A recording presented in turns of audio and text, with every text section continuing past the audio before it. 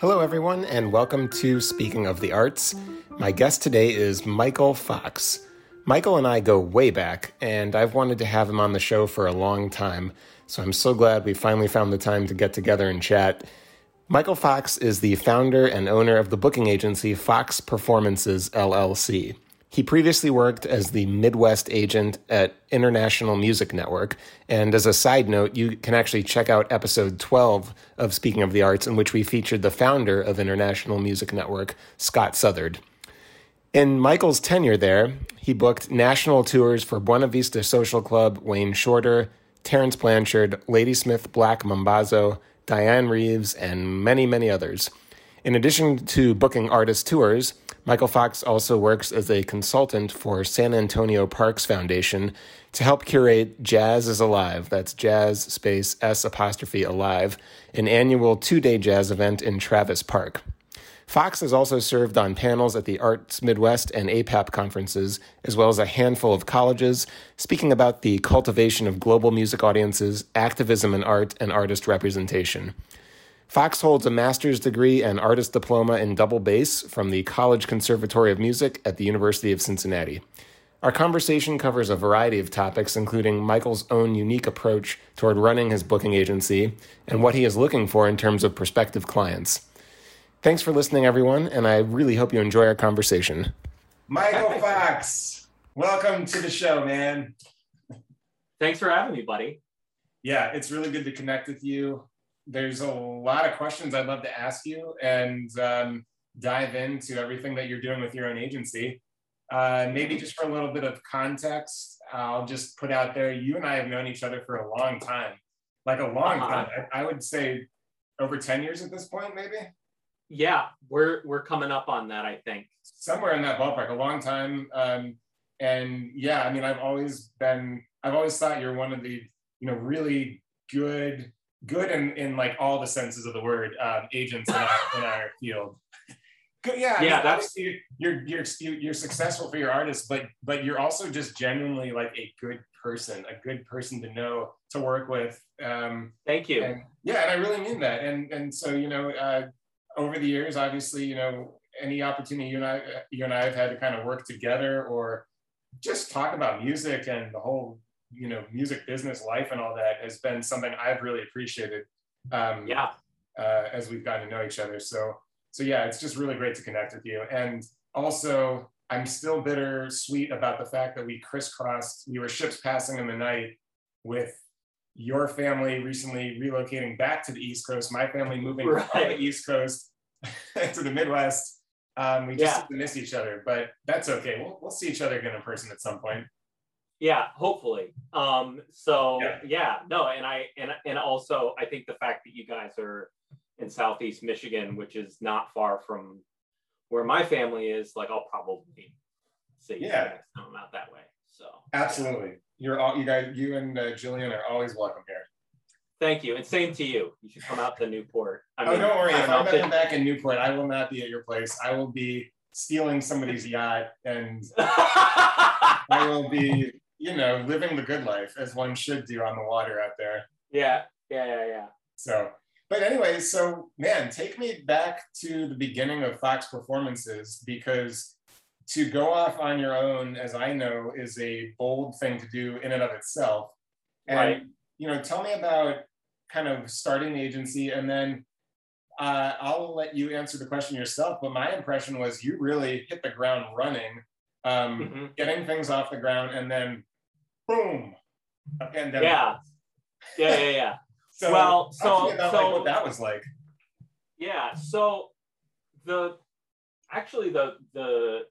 impetus for creation of the agency was partly because of COVID.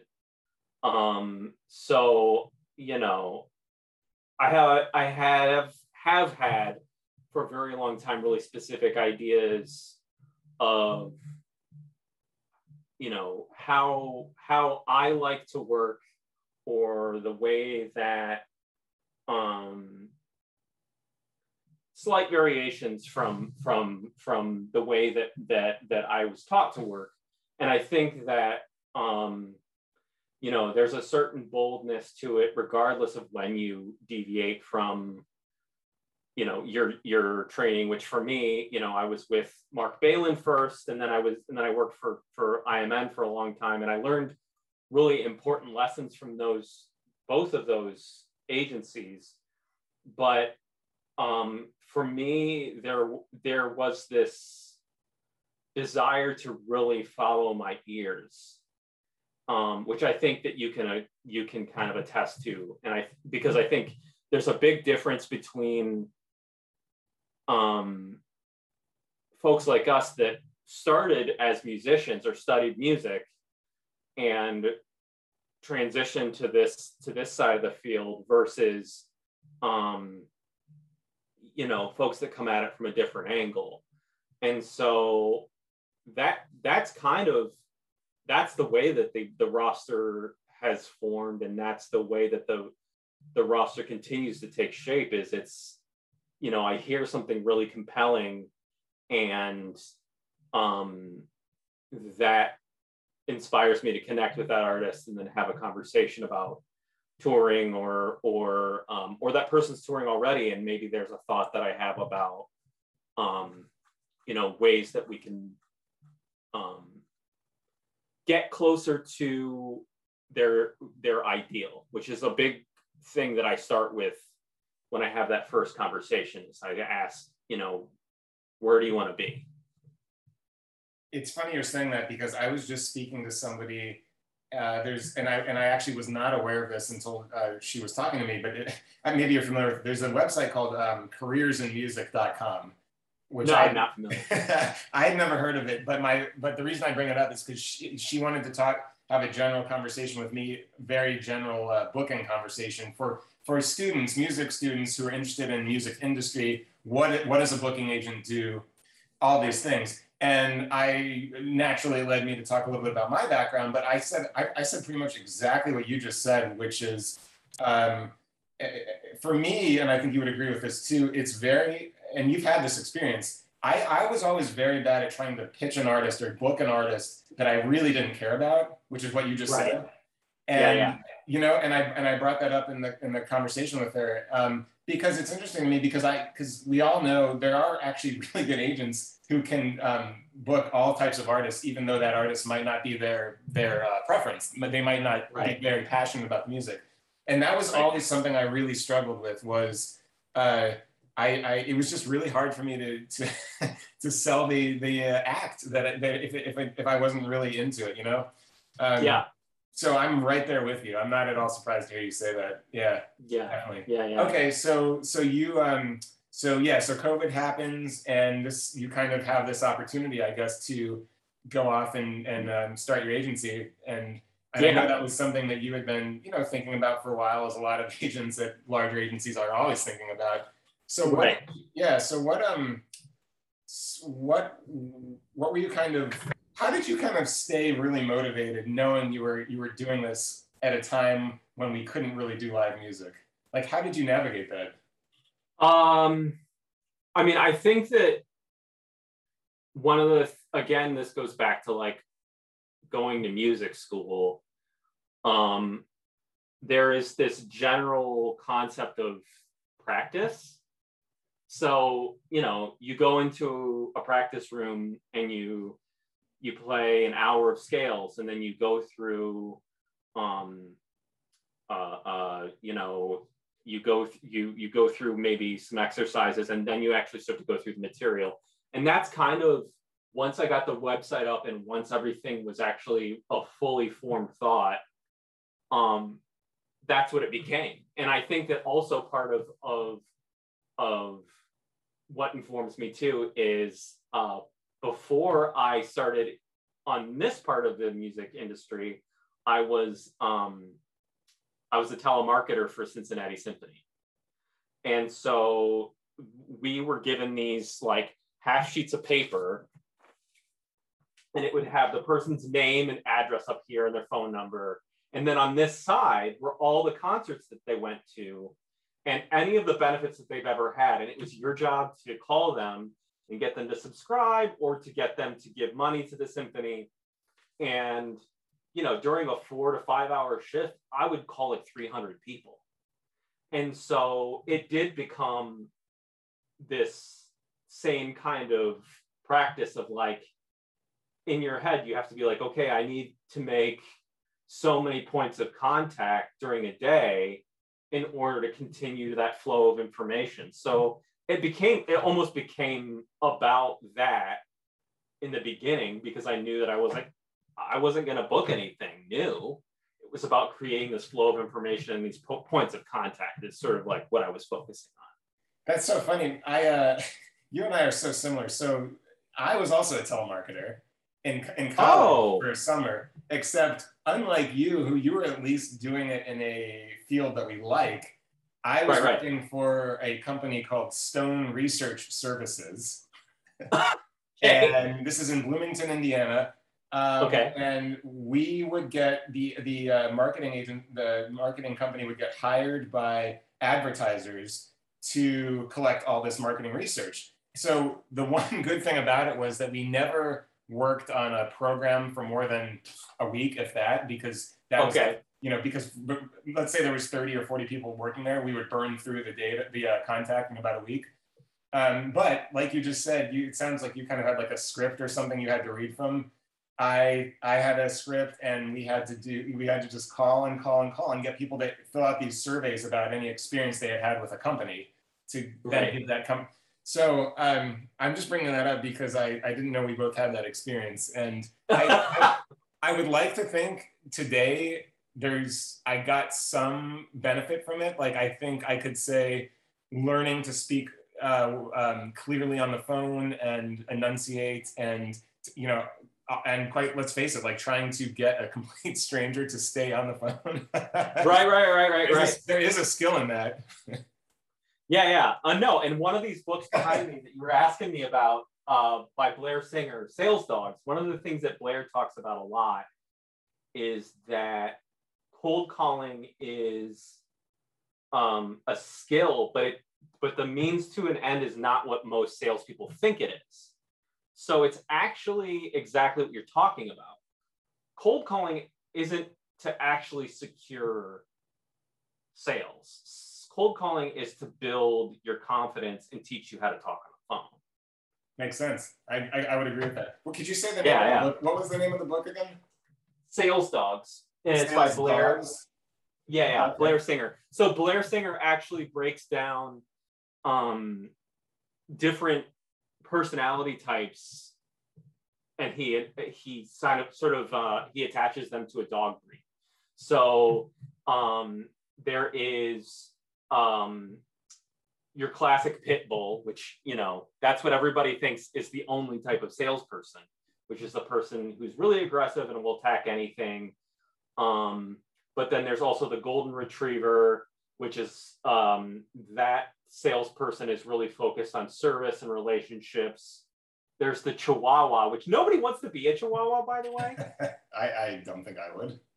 But the way that Blair classifies this is a person who's really focused on product knowledge. And I think in a lot of ways, you and I are that way, where it is really about the knowledge of the work and the practice itself of artist representation.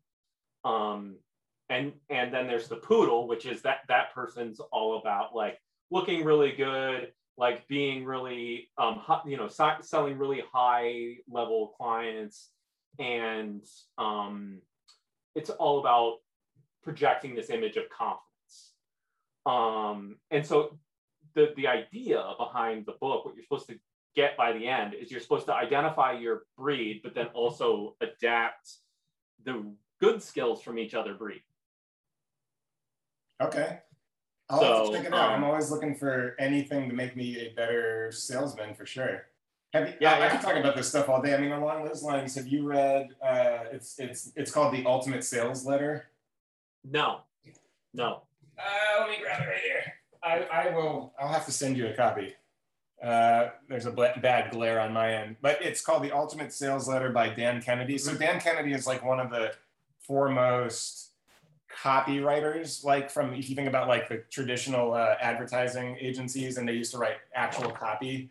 So he had a background in all of that. And then I honestly don't remember if he kind of went out on his own, but either way, he became known as this guy who could help companies and individuals really craft incredible sales letters. I've gotten a lot out of it. You should definitely read it. Yeah, I mean, because of so much of what we do now is in the written word. That sounds really useful. Absolutely. So absolutely. Yeah. All right. So why don't you, I'd love you to just talk about some of the artists on your roster. I mean, maybe briefly, you know, you don't have to talk about all of them, but you know, just for folks listening, so they got a sense of who you're working with. And now that hopefully we're starting to see more shows happening and more shows being booked, maybe some of the folks listening would even have a chance to check out some of your artists as they're starting to tour more. Yeah. So something that that we talk about a lot in our house because of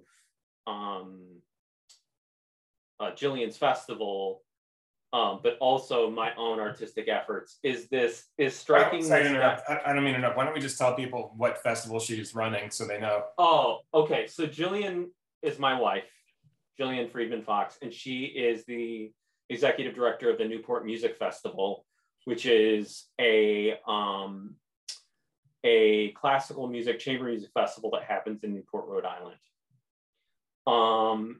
And so one of the things that she and I talk about in terms of the artists that we champion are those that strike a balance or have some sort of vision that it both acknowledges tradition, but also have a really interesting idea of artistic innovation. So those two things kind of dovetail into each other. So each of these artists that I rep have a distinct way of approaching that, but they all have that sort of feel. So I represent 17 different artists. One of them is actually a live film projection artist named Andrew Scott. And I actually met Andrew when I moved to Dallas. He's a good friend of Terrence Blanchard, who's another artist that I represent. And I didn't completely understand what Andrew was doing at first. And he invited me to his lab, which he's on faculty at UT Dallas. And I walk into this room and it's like, you know, a visual artist's playground. And so you have these giant sculptures on the wall where he builds these things out of like cardboard and paper, like 3D printed objects that are huge. And he actually teaches his students how to do these three-dimensional projections. So I walk in there and he shows me this whole sequence that looks like just animation to me. And I was like, oh, that's really interesting. And he says, well, watch. And so he projects this onto the screen. And what you see is that each part of the signal is attached to a different part of the sound that's coming out of the speakers. Oh, wow. And then he starts to move something within the image, and you realize that he's animating in real time.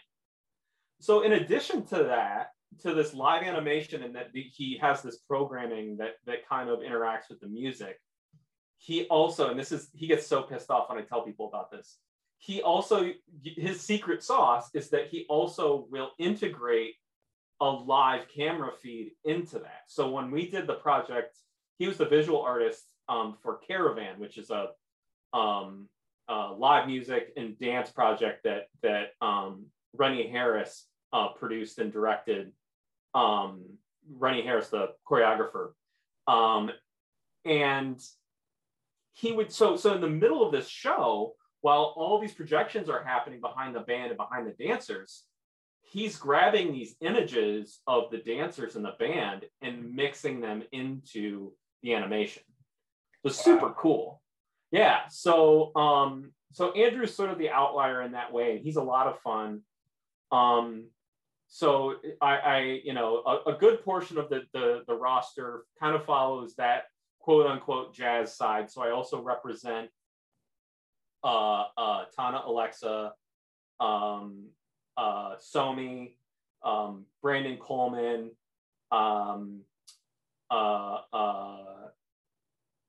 Ben Williams. There's a cellist that I represent that also is a singer-songwriter. This guy, Gabriel Royal. You may have seen him at Newport. He played Newport Festival. I think he played Storyville. Okay. But this guy's like a brilliant songwriter and has a beautiful voice and accompanies himself on cello. And then the other half of the quote unquote half of the roster kind of lives in this acoustic chamber music kind of world. But what's interesting is that at the moment, I don't really have anything on that side that, especially for like a classical music kid, it's just like, you know, a piano trio doing, you know, Brahms and Schumann, you know what I mean? It's a lot of these artists on the more classical side of the agency have something in their work that's really non-traditional. So for example, Maeve Gilchrist is a harp player.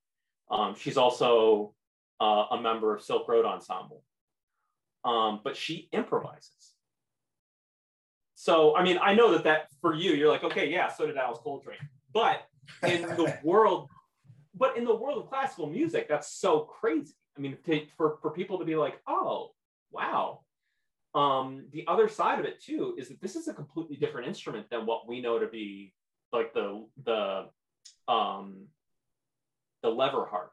This is a Celtic harp that like she actually uses. She manipulates with her hands instead of her feet. I'd love to check it out because for years I worked with Edmar Castaneda, who that's one of those artists where you're trying to describe it to someone and you're like, you know what, you have to watch a video. But I would love to see what you're talking about because I didn't know before I was working with him. Like most people, I had a conception of what the harp is. Yeah. And he has completely changed that. And it sounds to me like your artist is doing the same thing. Yeah. Well, I think the other thing that, you know, when we think about artists that are like music directors, you have this mental map of all of the notes. And in most cases in the classical music world, that person is a pianist. And in jazz, it tends to sort of float between lots of different instruments, all the way to, you know, somebody like Art Blakey, who's a drummer. But the interesting thing about her musical map is it's built on this instrument that has this what we would think of as being like a very limited range of expression, because like the harpsichord or other instruments that are stringed like this, it doesn't project really far. But the music that she writes, I mean, this is the crazy thing. Her album Harp Weaver is herself, acoustic guitarist Kyle Sana, and then a string quartet, the Izuri Quartet. And the sound that she gets from this group and the writing is like a lot of the other artists that I work with, has almost like a cinematic quality. And in fact, her harp work has been featured in a DreamWorks film. But the sonic, you know, bandwidth of what she's doing is so wide. And I think that this is an artist that will, as her career develops, she'll end up being a music director for like major, like symphonic projects. We're going to be doing a harp concerto commission coming into the 22-23 season. She's a lot of fun, and she's a great human being, which that always helps. Absolutely.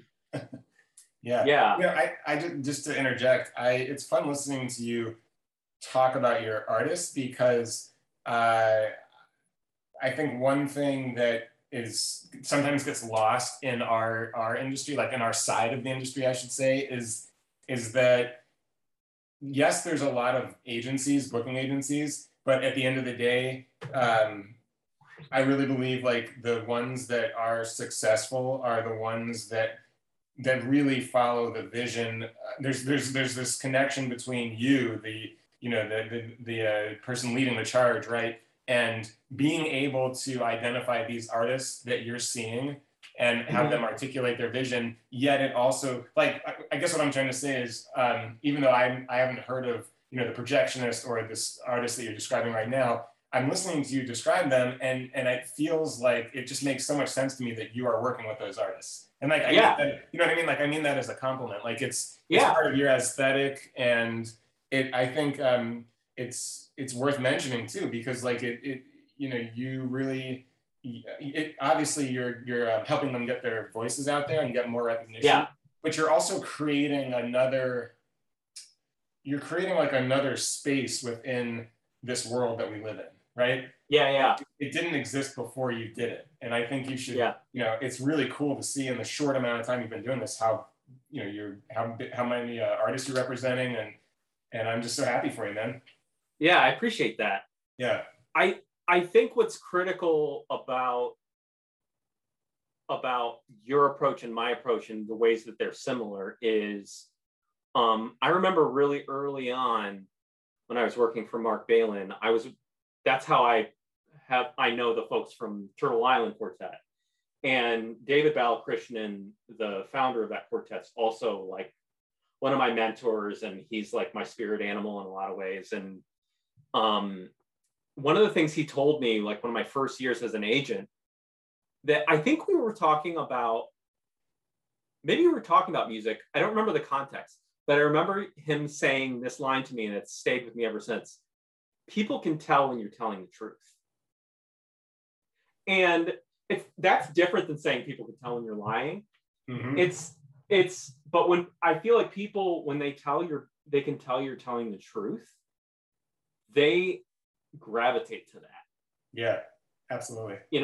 And that's what it is about the way that I represent these artists is there's such a intentional way of like forming these relationships with these artists and really making it about their music here and now, but also, one of the first questions that I ask these artists, and you can ask my artists for verification of this, which is like some of them I stumped, but the big question that I ask them is, which artist do you see in the present that you'd like to model your career after?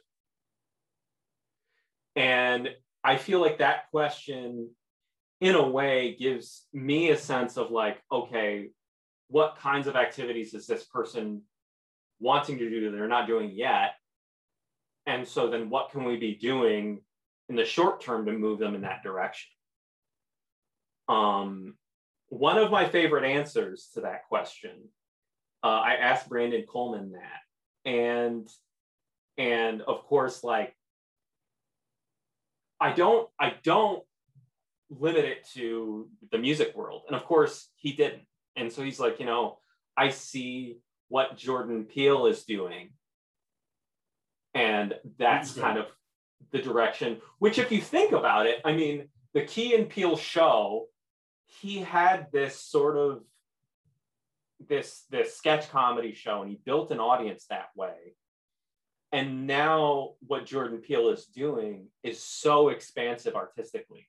And it's really, really serious. I mean, when you watch his films, Us, Get Out, like these are films that like are chilling, but also address these like really universal, social ideas.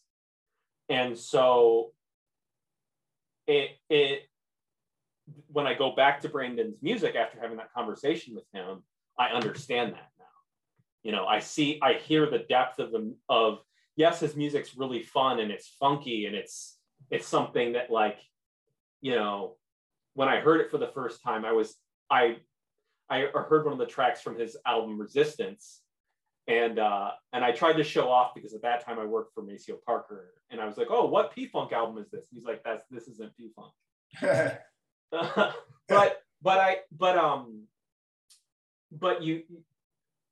but when you know that his intent is to move to take this music that has a lighter side and in a really serious way integrate these really, like, deep musical concepts, you hear the nuance in what he's doing. Sure. You know.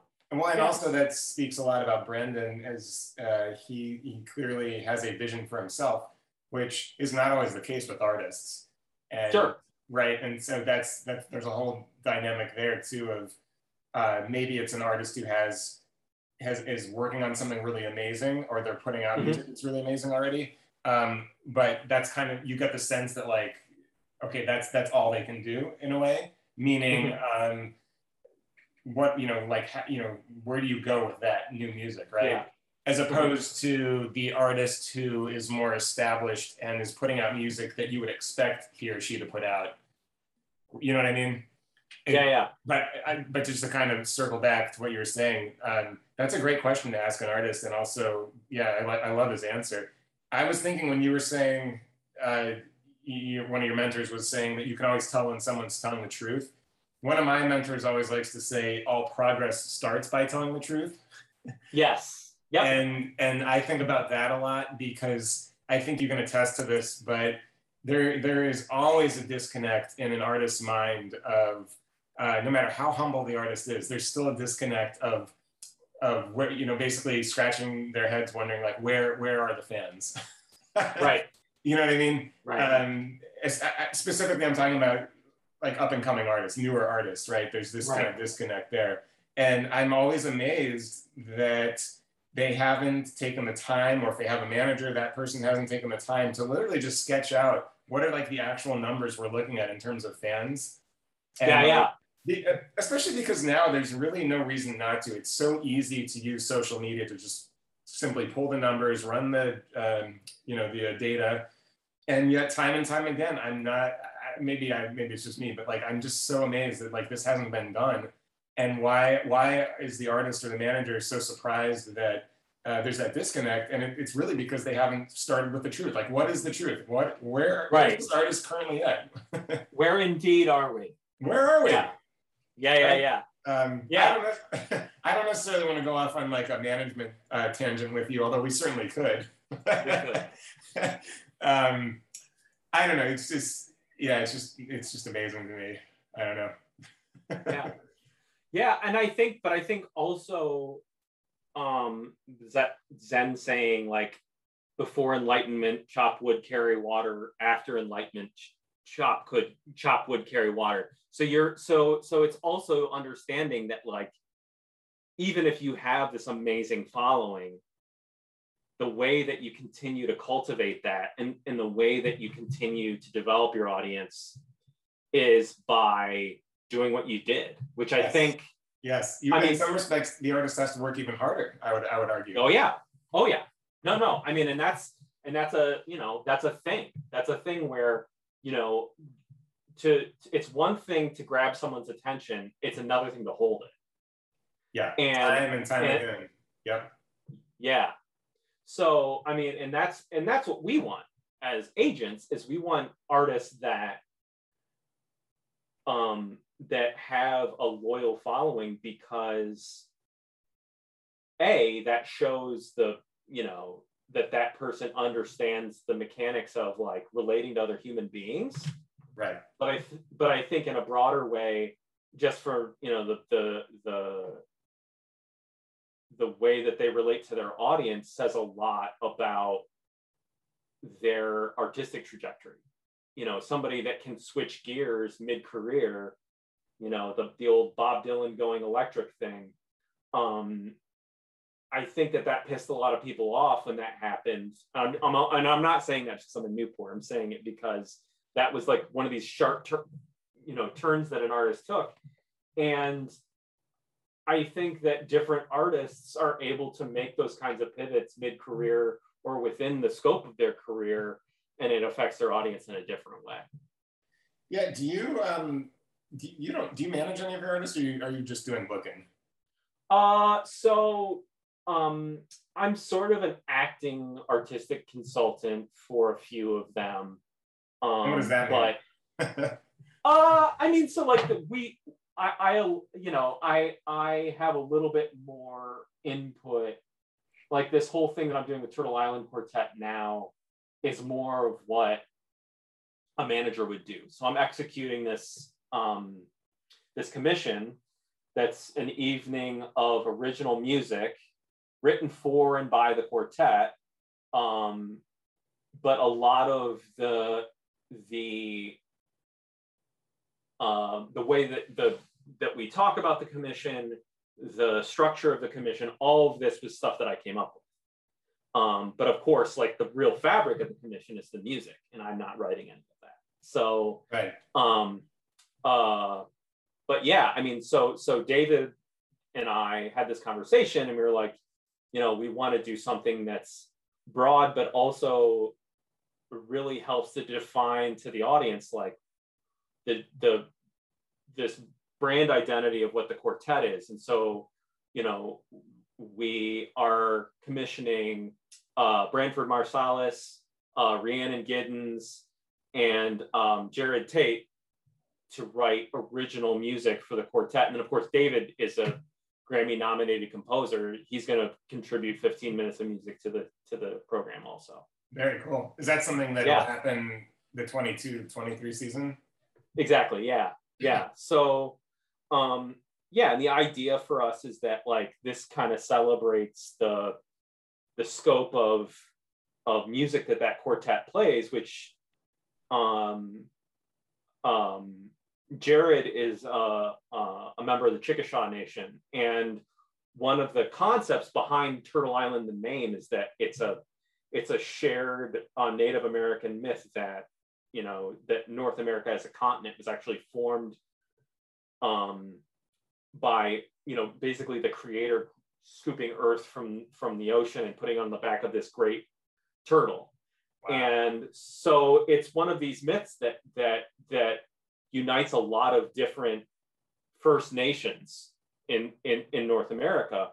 And when I told Jared about this project, the fact that I'm focusing on these composers that represent like these North American genres, he's like, you're literally making a Turtle Island record, which is like this recording, this touring project that spans the scope of American roots music. That's awesome. Yeah. Really cool. Have you ever, so you mentioned the relationship for you is more of like an artistic consulting capacity. Have you ever thought about formally managing any artists? Is that something you would ever want to do? There are certainly artists that where I'm really either they're self-managed or I have an interest in their career. I have thought about it. But I think that there is sort of a groove to what we do as agents that I like that moment of like, especially this time of the year where like we're still, especially now because all bets are off because of, we're in the post-COVID world, but like one of my favorite things early in my career was like this time when we're almost starting with a blank slate with brand new projects, and we're going into the conferences and we're having these conversations and everybody's super excited and there's all of this potential. Like I love that.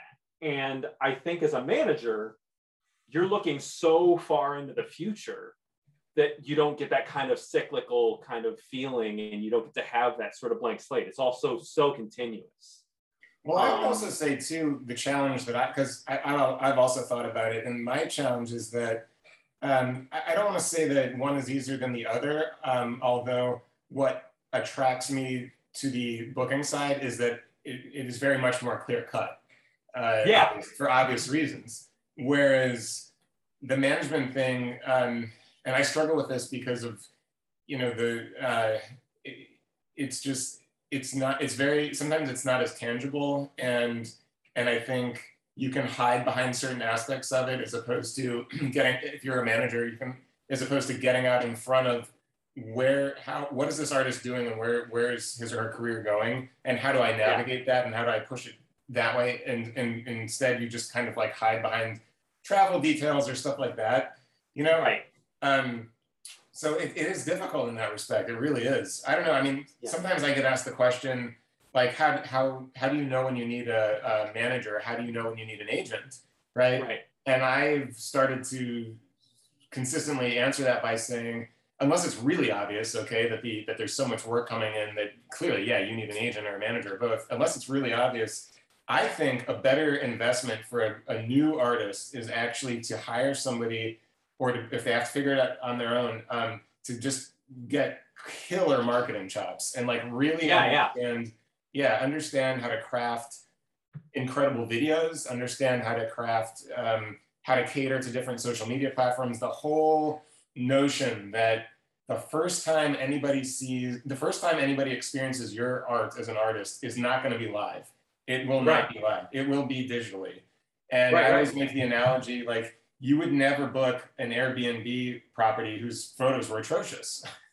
Right. You would never do that. And in a lot of ways, it is the same idea with an artist who's just starting out. You have to invest as best as you can in the best quality materials and output of your art, because the first experience we as listeners have with it is going to be digitally, or maybe it's a video. Right? What does it say about you if you haven't created something incredible, taken the time to really put that quality through? What does that say about you as an artist, and what are you going to be like on stage? It's pretty black and white. So I'm just making the point that that I think at this stage, that's a better investment for like artists that are just starting out, is like either learn it yourself or hire somebody to really get killer marketing happening for you. Yeah. I think that there's never a downside to learning.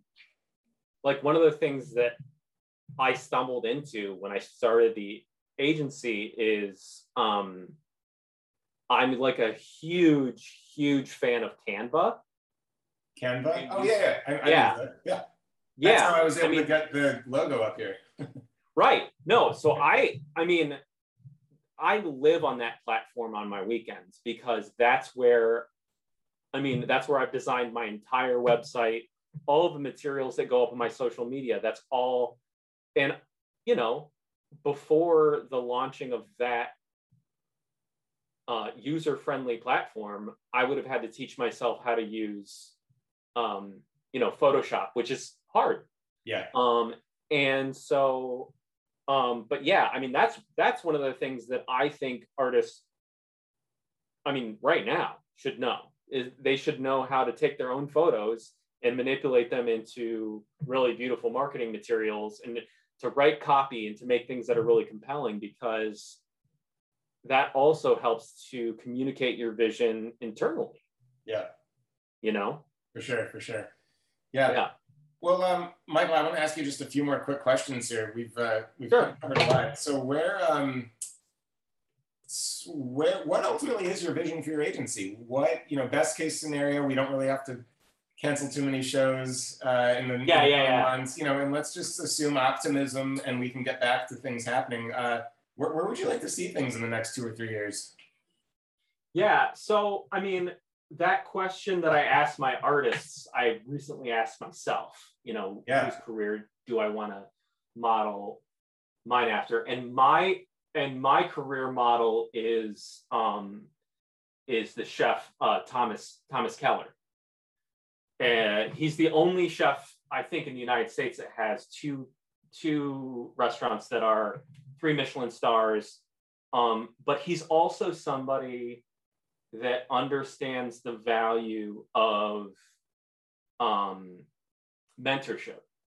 And my favorite story is, I think it's one of the early seasons of Chef Table.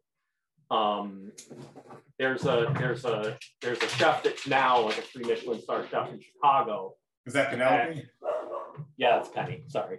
Right. For our listeners, that's Michael's dog. Yeah, she's cute, but she's a pain in the butt. So so this guy comes up with this sous chef of his comes up with this dish that's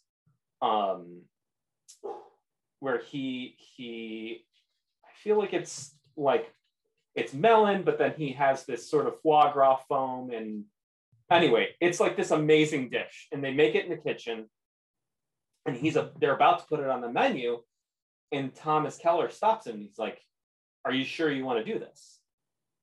And he said, "Well, I don't understand. Why wouldn't we? This is delicious." He's like, "Well, someday you're going to go out and you're going to have your own menu.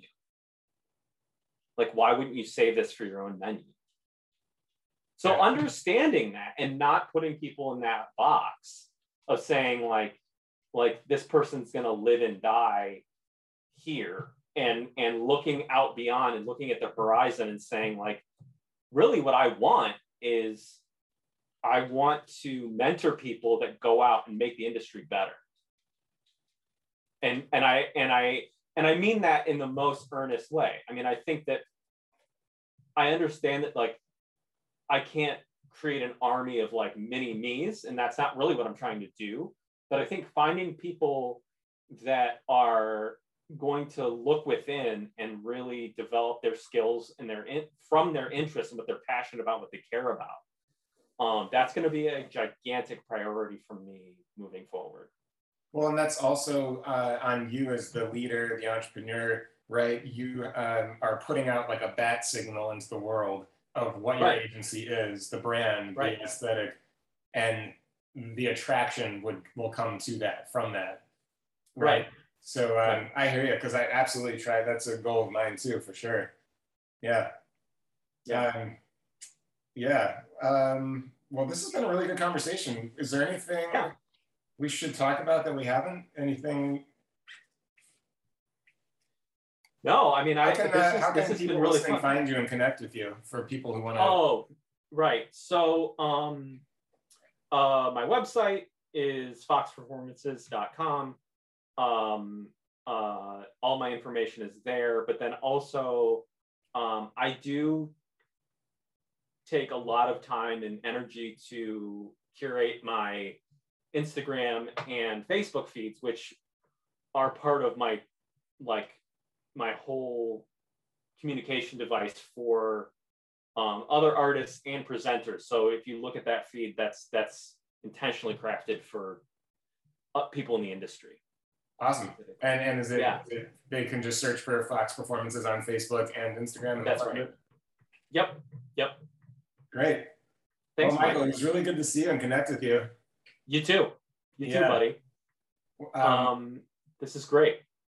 Yeah, for sure. And I hope I can see you soon in person. I'm not going to go to any of the hybrid regional things in the fall, but I'm definitely planning on going to New York in January, assuming things are okay and continue to get better. Yeah, same. I'm going to go to these regional things just because, I put a lot of energy into trying to help Arts Midwest kind of push the virtual side into something that's a little bit more that's more functional than last year, which they've gotten a lot of guff from the industry on their platform. So but I agree, like APAP is going to be the ultimate sort of family reunion, and it'll be really fun. So I'm looking forward to seeing you there because it's going to be a celebration if it happens. Hopefully it happens. Cool. Well, thanks again for your time. Yeah, buddy. Good to see you. Yeah, you too.